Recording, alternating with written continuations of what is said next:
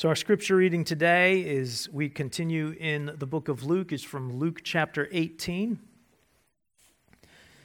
We are beginning in verse 15 and we'll read through verse 30. If you're using the black Bibles that are provided, that's on page 1043.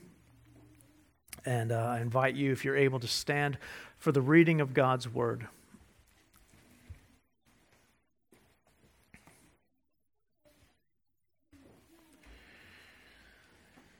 Now they were bringing even infants to him, that he might touch them, and when the disciples saw it, they rebuked them.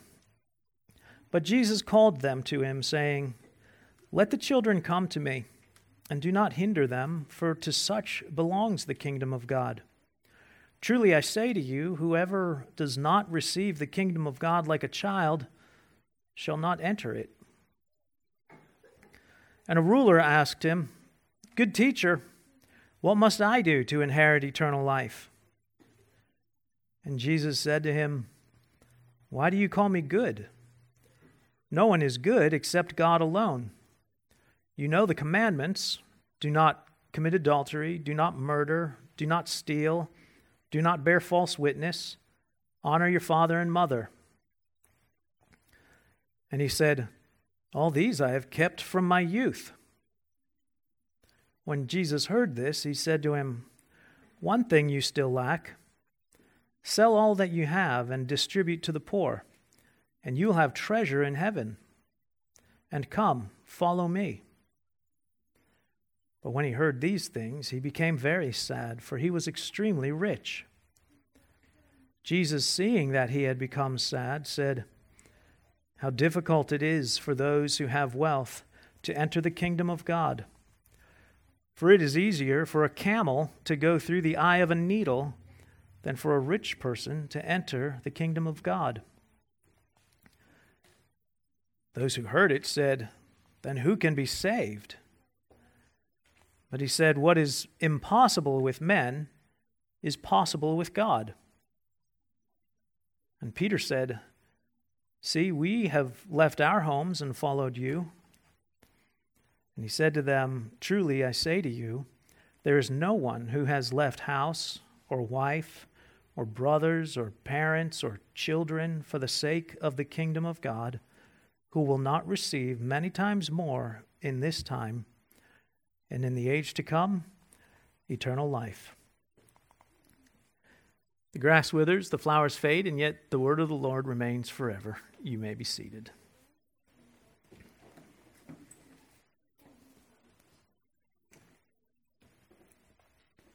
So in some ways, these seem like very random, unrelated passages.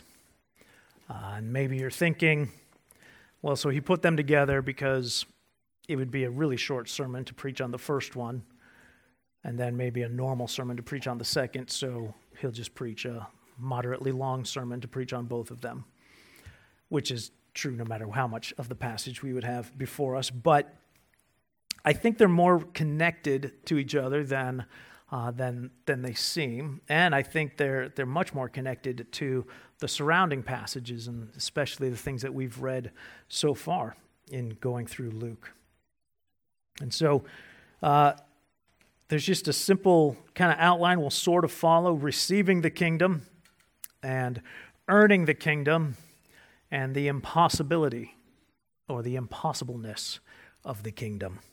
And so I think, though, before we get into what Jesus teaches about the kingdom with children, I think it's important for us to at least notice the approachableness, the approachability of Jesus. These parents, it's not just children they're bringing. Luke says there's infants.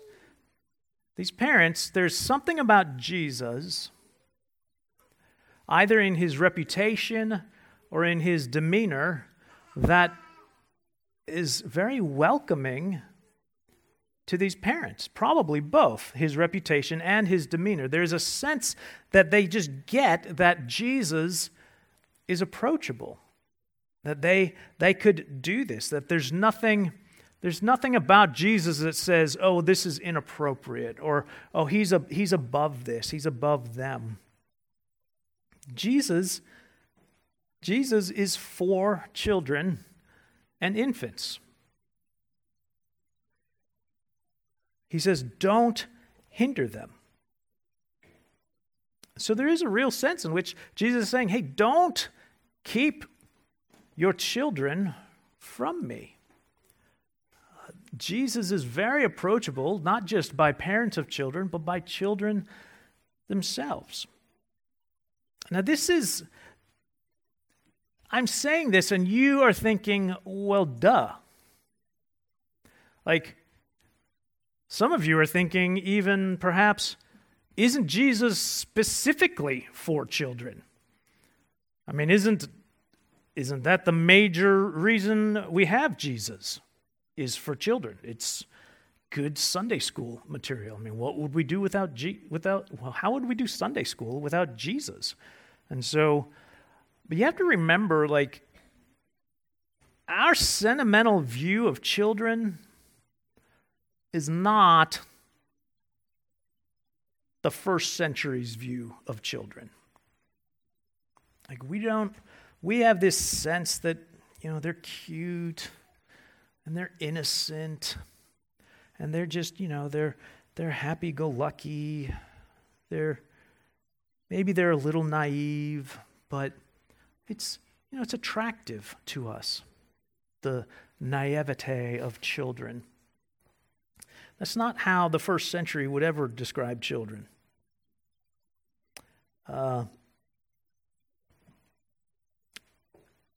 In the first century, children were weak, non-contributing,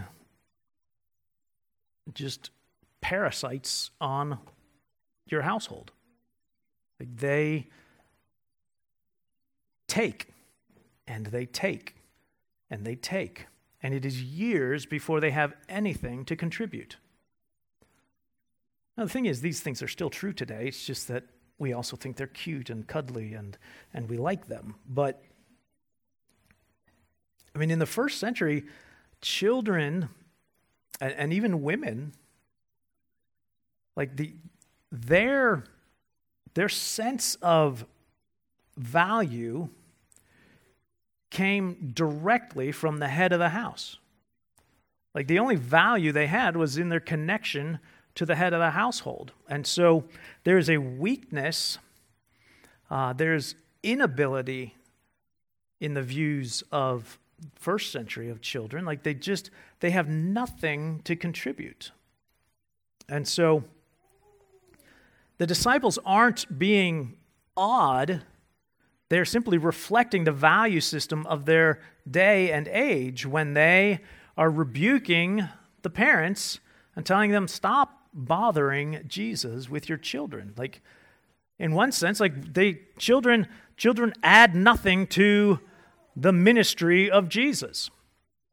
There's nothing that can be gained by Jesus by blessing these children. And in fact, it seems the more he blesses them, the more children show up. And so it's just hindering his work even more.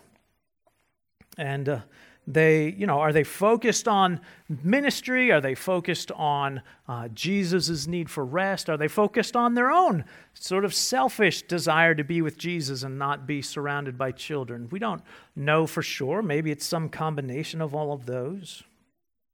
But their attitude reflects the attitude of the world. Children, at most, should be seen. They should definitely not be heard. And they are a nuisance more than anything. But Jesus says no. Jesus says, let them come. He says, the kingdom belongs to such as these. And so how? How does the kingdom belong to such as these, to childlikeness? And this is where I think the connection of this passage to the rest of the passages we've been reading comes into focus. Because although we've been reading about parables that Jesus told, we're reading about weakness. There's a widow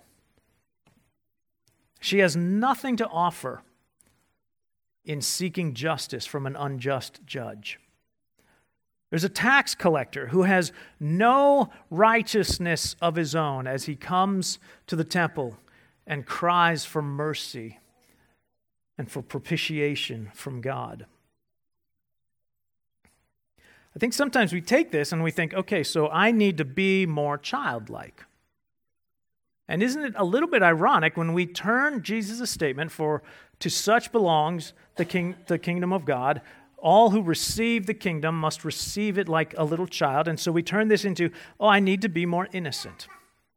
I need to be more trusting. I need to be more transparent. I need to be more humble. I need to be more open to the future. I need to be more receptive.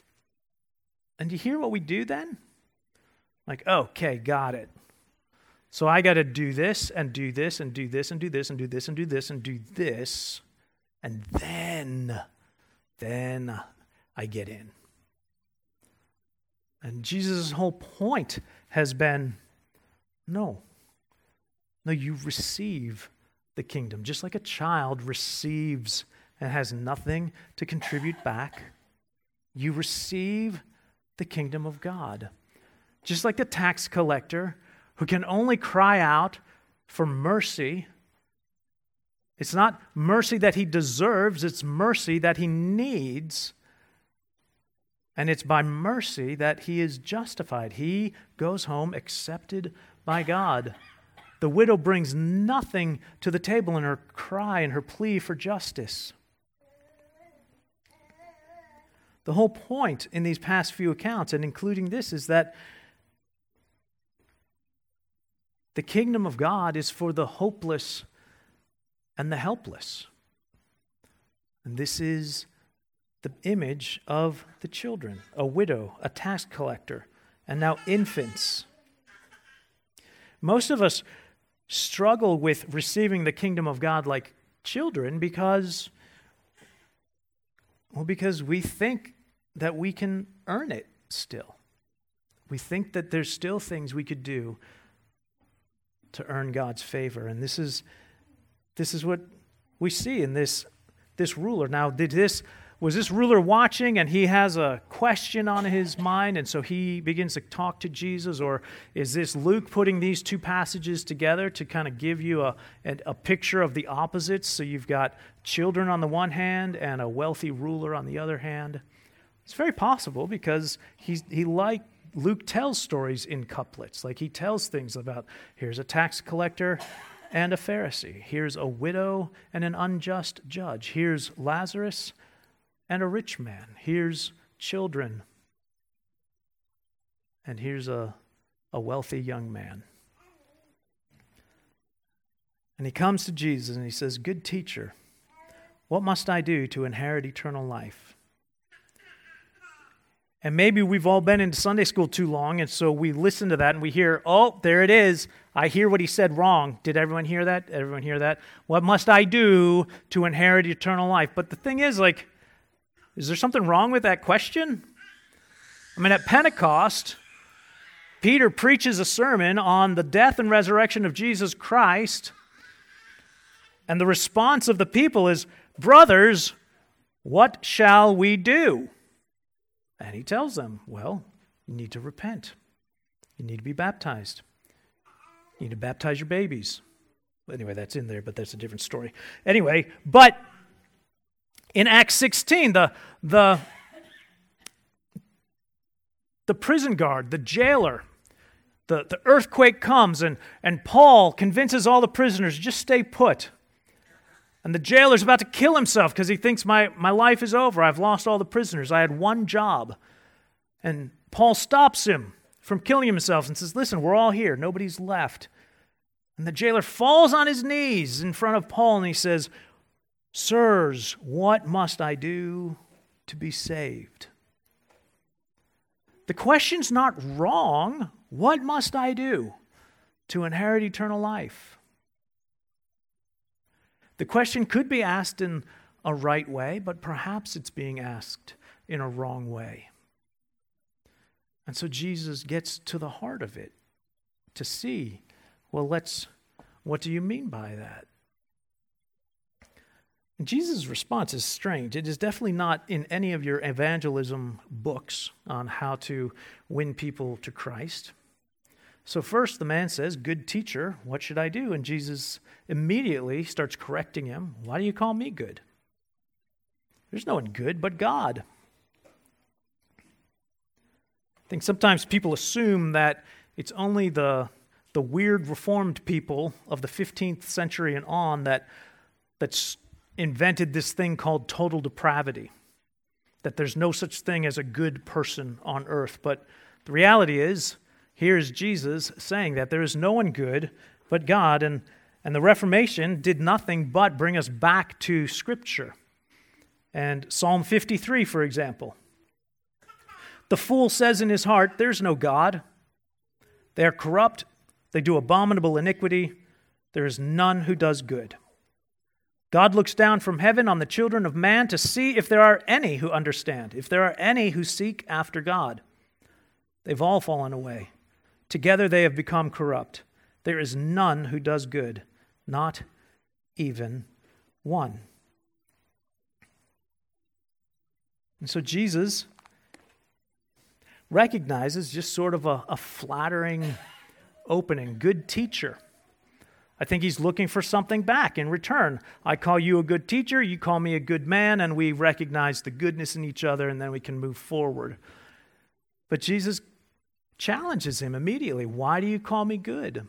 Some people read that or hear that, and they claim, "Oh, see, here again, this is Jesus saying, I'm not God."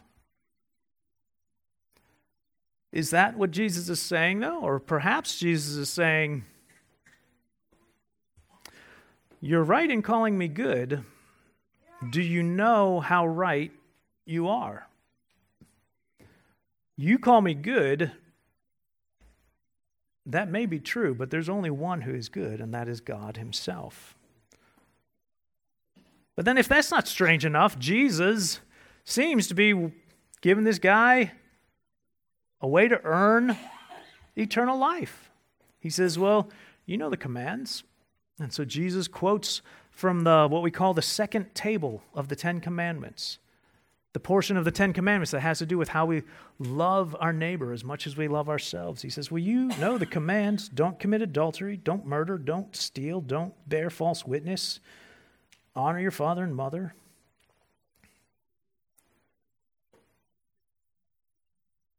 And the man, he says, well, not only does the man think he's doing well here, like he considers that child's play. That's kid stuff. It's like, man, I've been doing that since I was a kid. That's no problem. I got no problems with that.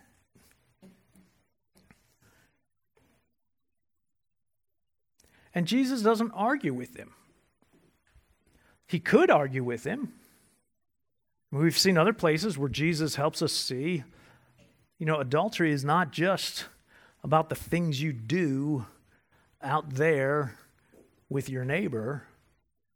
Adultery is about the things you feel in your heart toward your neighbor. Lust and desire for someone who's not your spouse, that's adultery. Murder. Can you honestly tell me, young man, that you've never despised another person, never felt anger toward another person, never felt hatred or contempt for another person? Stealing isn't just about only having what's yours and not having what's not yours, but are you generous with what God has given you? Are you stealing justice from others, from the poor, from the needy? Do you give generously? Bearing false witness is it's not only about what you say in court, but do you speak honorably and favorably? Do you use your words to build others up, or do you use your words to tear others down? Like Jesus doesn't go into any of this.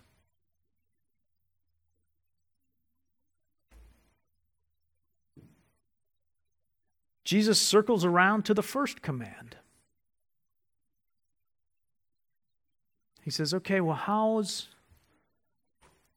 do you have any other gods before me?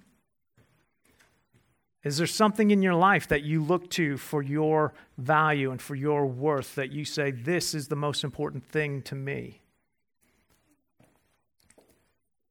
Jesus says, let's look at your idols. What gives you value? What gives you worth? This man was wealthy, we're told. Jesus says, well, here's something you lack. Go and sell everything you have and distribute it to the poor, and you'll have eternal life. Come and follow me. And it says the man was sad because he was wealthy.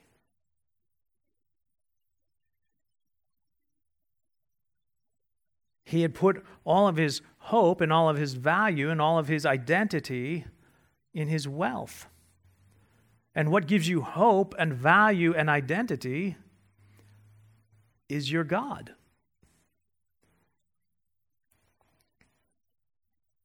For this man, it was his wealth. And Jesus says this is not an anomaly. And so we come to the impossibility of the kingdom of God. Jesus says, listen, it is hard. It is difficult for those with wealth to enter the kingdom of God.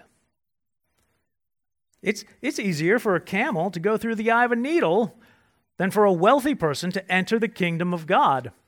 And I don't know if you've heard it, but like in the 80s and 90s, it was popular to say, now the eye of the needle, have you heard this before?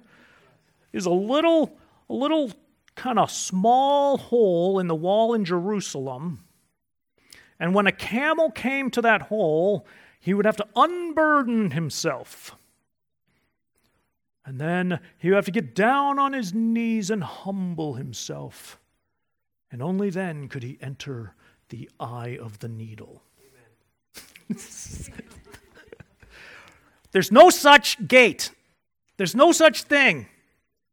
Jesus is literally saying it's easy for a camel to go through the eye of a needle than for a wealthy person to get into the kingdom of God. Everyone in this room should be concerned. Everyone in this nation should be concerned. We are wealthy. We are wealthy. And we very much, like they, where our attitude toward children in the 21st century may be different from their attitude toward children in the first century. Sadly, our attitude toward wealth has not evolved much from the first century. If you have wealth, you are blessed. If you do not, you are not. And so while we might not verbalize it as freely as the crowd did, we do immediately wonder, well, then who can be saved? I mean, if you're not saying it's difficult for a camel to get through the eye of a needle, if you're saying it's easier, well, I don't get it then. Who can be saved? If not the people that are obviously already blessed by you, who can be saved? And Jesus says, with man, it's impossible. He wants this young man to see it. He says, what must I do to inherit eternal life? He doesn't go straight to nothing. It's impossible. He tries to walk him there on his own. Well, here are these commands. But the man's so blinded by his own abilities, by his own blessings. He's like, well, I've done that. He says, well, how about this? And now the man is sad.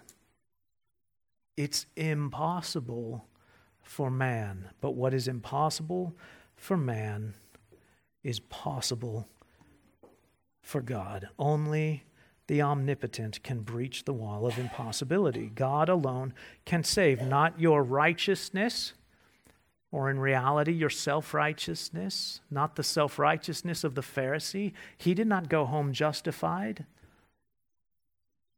The tax collector went home justified only because of God, not because of himself. It's not your record, your nearly but not perfect record with the small smattering of idols. It's not your record, it is God. God justifies the ungodly. God receives the worthless, useless child. God gives eternal life to those who repent and believe. I don't think Peter's boasting. I think Peter's just pondering aloud. He's just realizing. He's like, you know what? We've left our houses and followed you. And Jesus says, I'll tell you, no one who has left home or spouse or sibling or child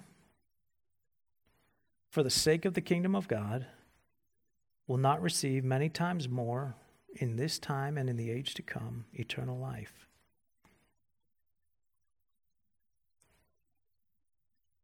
So let me open with, I don't know exactly what that means, other than it seems to be the opposite, so it can't actually mean what it sounds like it means.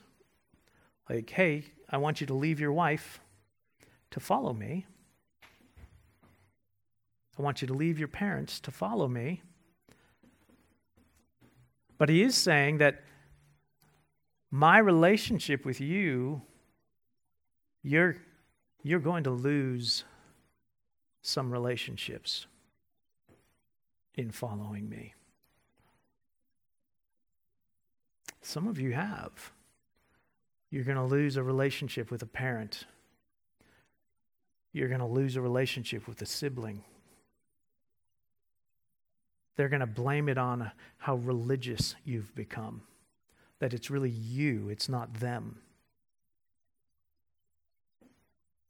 And what does he mean? Like, is he saying, hey, if you lose your wife, I'll give you 4 more.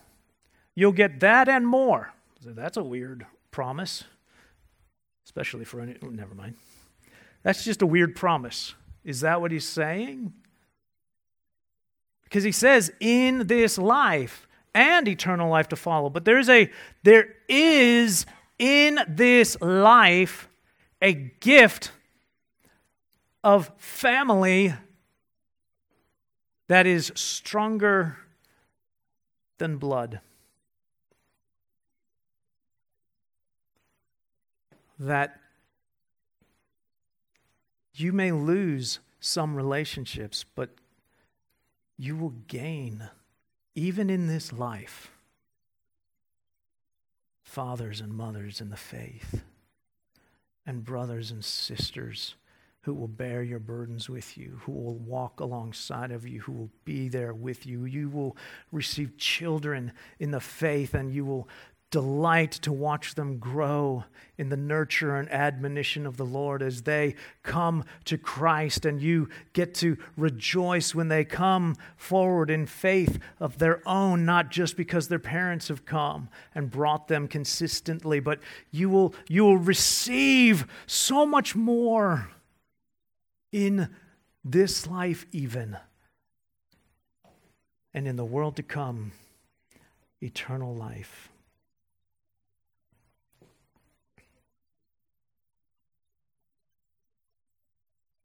Eternal life is what God is offering to each one of us.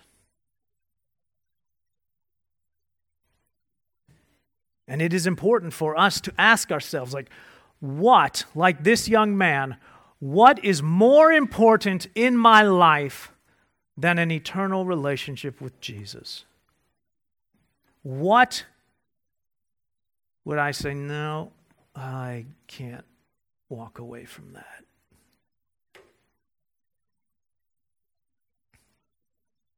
Jesus is saying, you need to see your helplessness, see your lack of contribution to this equation. Come like a child and just receive the kingdom of God. Does the tape of, if I were a better Christian, I would be blank, ever play out in your head? I think if I were more Christian, I would be this. So for pastors, it plays out like this. If I were a better Christian, I would be able to speak to and understand every subject. Like every theological question, I would understand that better. If I were a better Christian, I'd be able to fix every problem that people come with.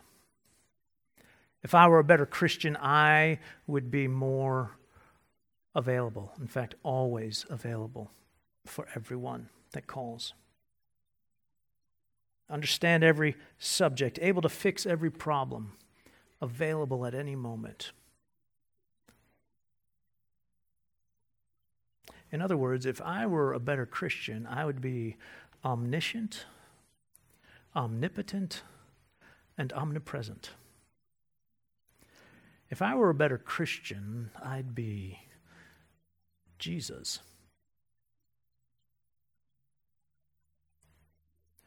Do you think God is calling you to be a better Christian, to be less weak, less needy? If I were a better Christian, I'd be less anxious. If I were a better Christian, I'd be less desperate.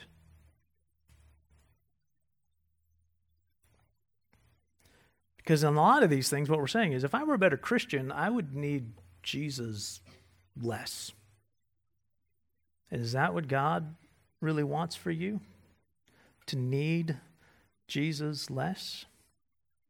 Or does God want us, does being a better Christian mean I'm more comfortable with my weakness, my neediness, my desperation? Because I guess when I see those things, I need to just trust God. I need to just come empty. Almost childlike. Let's pray. Jesus, thank you.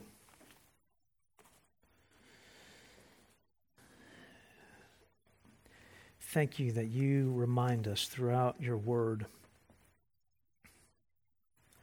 that when we are thirsty, we can come to you. Because no one will satisfy like you. That when we are weak, we can come to you because you are our strength. When we are afraid, we can come to you because you are our shield.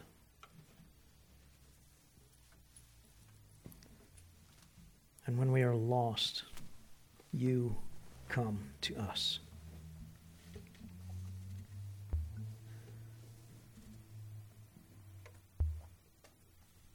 Jesus, give us an understanding and a sense of our weakness and emptiness and helplessness and worthlessness, that we might receive your kingdom.